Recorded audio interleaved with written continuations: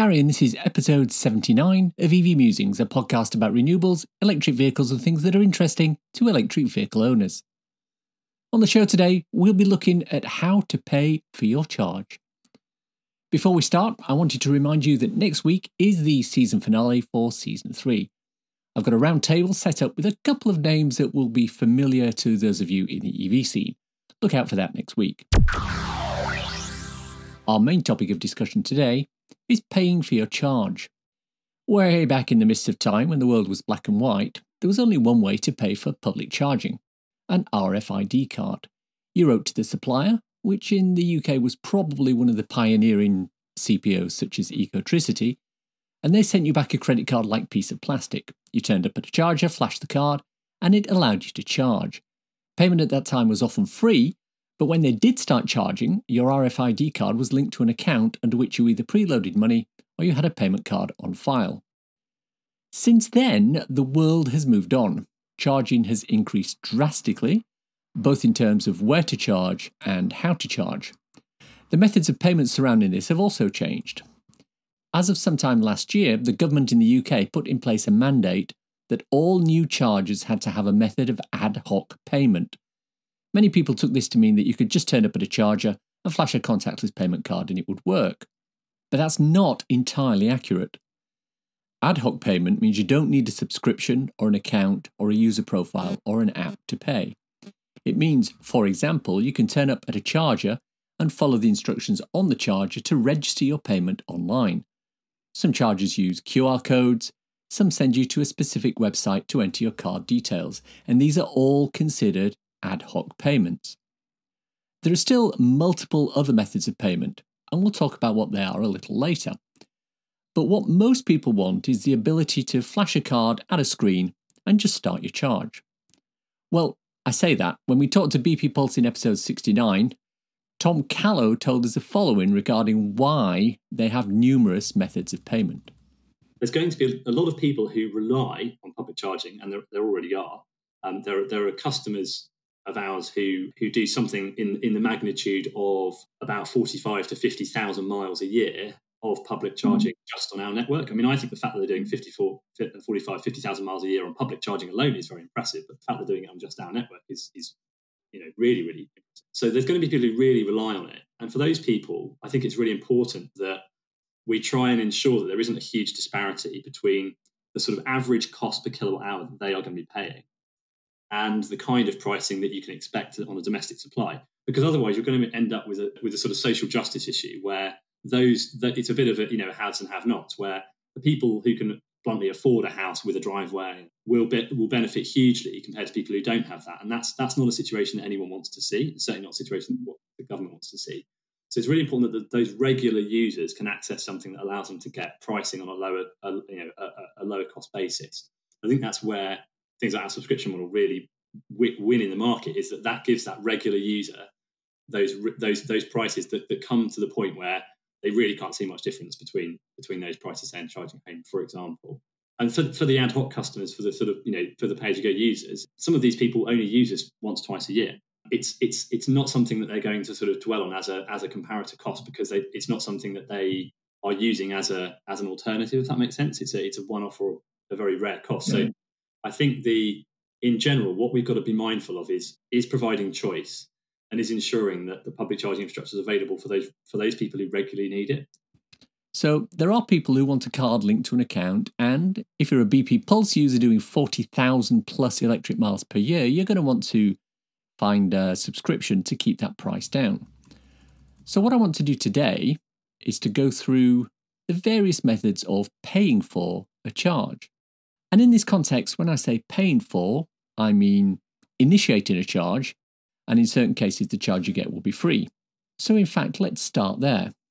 If you go to many of the PodPoint chargers that are dotted around the place, especially the 7 kilowatt or 22 kilowatt ones, you'll find that they're free of charge. But you can't just turf up, stick your charger cable in and expect them to charge.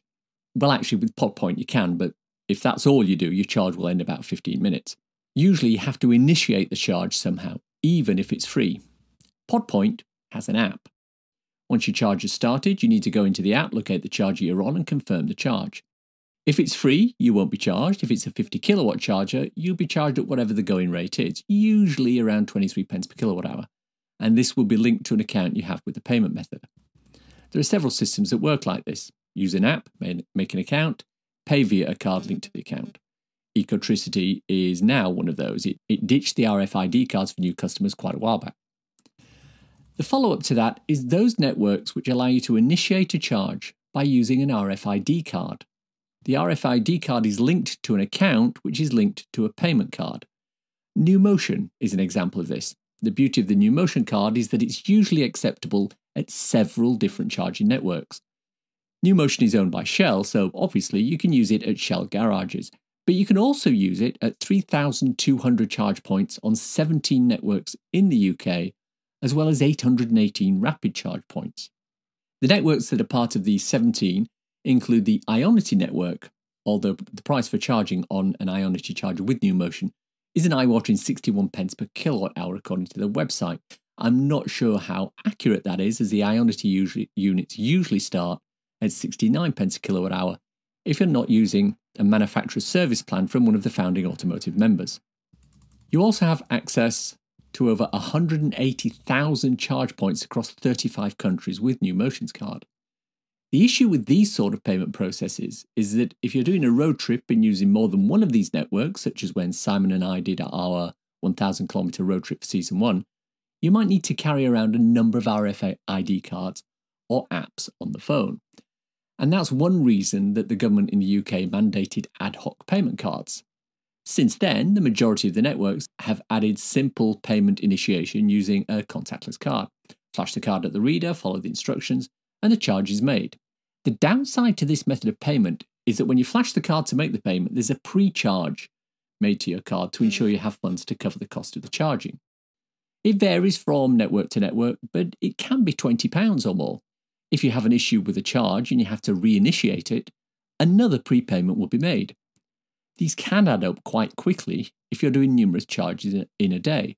Of course, they will ultimately be removed from your account once the actual payment is processed for the charge you made. But in the meantime, that can be a chunk of change you're losing short term. Networks which do this include InstaVault, who are contactless payment only, Osprey Charging, and we'll come to them in a minute, BP Pulse on their non-subscription and non-app basis, and Shell Recharge.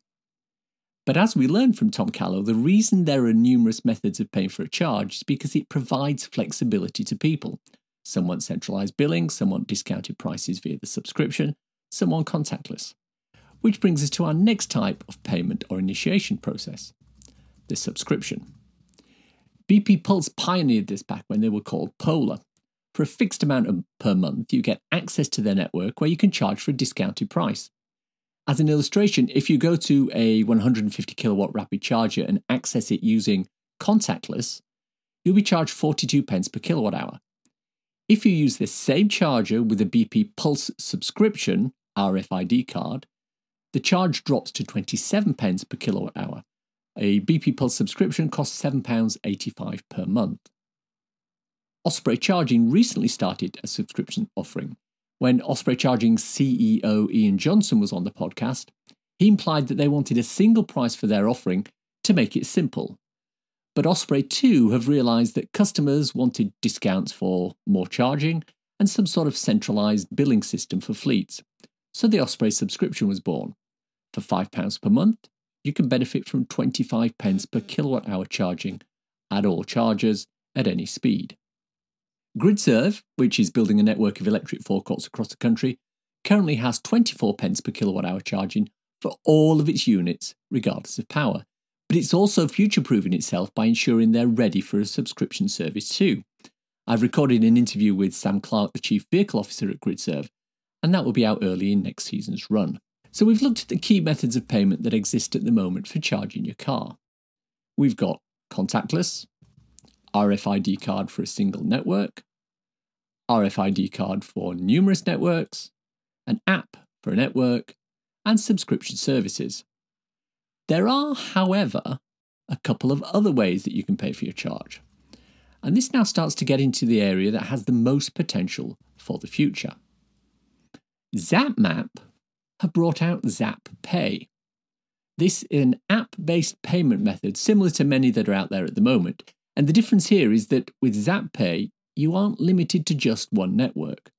At the moment, ZapPay works with Osprey Charging, and they recently linked up with ESB Charging, who are big in central London and Coventry, of all places. Now, even though this is app-based, it works differently to other app-based systems in that you don't need a separate user profile to use ZapPay. It's integrated into the existing ZapMap app, try saying that 3 times quickly, and each time you select a payment method from those on file. It starts to charge, allows you to monitor what's happening, and when finished, even allows you to download a receipt. The main issue at the moment with ZapMap is that it's restricted to those networks who've opted to link in for their payment process. Osprey Charging have done this because their back-end system allows this integration by design. But if you look at the recently published list of the highest rated network providers, ESB, the other ZapPay network, it comes 7th in the list behind networks such as PodPoint, Shell Recharge and Instavolt. For ZapPay to really benefit users, it will need to focus on getting some of these big boys on board. I'm hoping to get Melanie Shufflebottom from ZapMap onto the podcast next season to discuss the rollout of ZapPay and what progress is being made with the other CPOs. The next method of payment is one which I see being fairly critical as we move forward with widespread rollout of EVs. It's the ability to charge a car and have the payment added to your home electricity bill. The potential here is huge, especially in the world where we currently are with numerous apps, RFID cards and payment tariffs. At the moment, this offering is restricted to one company, Octopus Energy. They've gone down the route of providing a service which amalgamates charges from several different charge providers and drops that onto a single bill. It's called Octopus Electric Juice. If you're a customer of Octopus Energy, the bill will be linked to your Octopus Energy account and it will be paid automatically with your current monthly direct debit. But if you're not an Octopus customer, they will bill you separately each month for your electricity usage. It works via an RFID card, and currently it's linked in with Osprey Charging, Franklin's Life, Alpha Power, Hubster, Chargy, and the Plug and Go networks. Worth noting, there's also no premium for charging on these networks using the Octopus Electric Juice. The benefit of something like Electric Juice and ZapPay is that as the networks get added, you're left with a single payment option across multiple charge point operators. This makes it easier to charge and less hassle. At the moment, both ZapPay and Octopus Electric Juice are UK only. Hopefully, as we go forward, they'll link agreements with some European providers and extend their scope with that. Incidentally, I'll be doing an episode on European charging in the new season. If you've ever wanted to head across the channel and visit our European friends, visa and passport issues notwithstanding, it will be worth listening to that episode. Finally, I want to talk about the holy grail of charger payment and initiation: plug and charge. This was obviously pioneered by Tesla. Every EV has what's called a CAN bus in the internal gubbins, and this has parts which can uniquely identify a specific vehicle. With the Tesla Supercharger network, it's always been possible to roll up to a charger, plug the nozzle in, and walk away. The charger talks via the CAN bus to the car, identifies the make, model, and VIN number, and automatically links this to your Tesla account. The charge starts automatically, and your account gets charged. If you own a Model S or a Model X, particularly the earlier ones, the supercharger costs are linked in with the purchase price of the car, so your fuel is effectively free. With the Model 3 and the Model Y, Tesla have started charging 24 pence per kilowatt hour. Now, the beauty of this is that it's completely frictionless.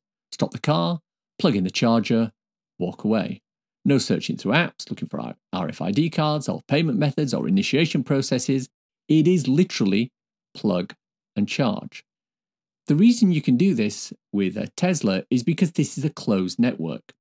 With very few exceptions, the only cars that can use the Tesla Supercharger network are Teslas, so implementing and managing the plug and charge process is relatively simple. But it doesn't mean other networks can't do it.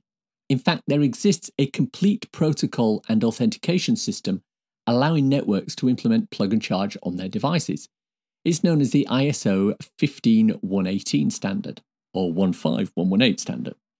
The Ionity network already supports plug and charge on their units in most European locations. Their counterpart stateside, Electrify America, has also implemented plug and charge on their devices. Charger manufacturer Tritium is building this standard into its new chargers, and the RTM75 model already has it in place. Charger manufacturer ABB is also starting to put this standard into its chargers. But in order for this to work correctly, it needs a vehicle that can also support the plug and charge protocol. Outside the Tesla network, the only vehicle that currently supports this is the Porsche Taycan. It is a bit of a niche despite the high demand for that particular model of car. BMW have no short-term plans for plug and charge, but are looking at it for future vehicles. The VW group is focusing on Audi and Porsche for their first rollout, and then when the luxury brands have been done, they'll work their way down to the ID range and presumably the Skoda and Seat range. As far as the CPOs are concerned, the protocol exists. They need to implement it and communicate it to the vehicle manufacturers.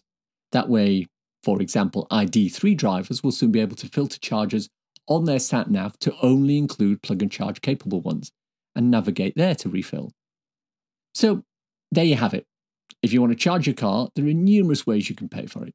Contactless, an ad hoc link to a payment site, RFID cards, apps, ZapPay, Octopus Electric Juice, and ultimately, plug and charge. In an ideal world, the whole kit and caboodle would morph over to plug and charge. It's the easiest, most frictionless method, and it makes absolute sense that this would be the standard. But in order for that to work, a lot of the CPOs have to get out of their little siloed approach to data and spread a little interconnectivity love. It's notable that the one network that seems willing to work together with companies like ZapPay and Octopus Juice is Osprey Charging, who also provide live charger status updates to all the main EV route planning apps. And this is a result of Osprey being very open with its communication protocols, as it recognises that this is vital to improving the charging experience. It wouldn't surprise me at all if Osprey Charging were one of the first CPOs to implement plug and charge on all their units. It's time for a cool EV or renewable thing to share with you listeners. Volkswagen Group Components have commenced battery recycling at its Salzgitter plant. The unique feature of the Salzgitter plant is that it only recycles batteries that can no longer be used for other purposes, and that is batteries which have been through the whole life cycle of powering a car, moving from there into static storage for batteries in a house, for example, and now being down to a state at which they're no longer fit for any purpose. The problem is that because of this, larger volumes of battery returns are not really expected until the late 2020s at the earliest. Therefore, the plant has been designed to initially recycle up to 3,600 battery systems per year during the pilot phase. This is equivalent to approximately 1,500 tonnes. In future, this system can be scaled up to handle larger quantities as the process is constantly optimised. The individual parts from the battery are ground into granules in a big shredder and then dried.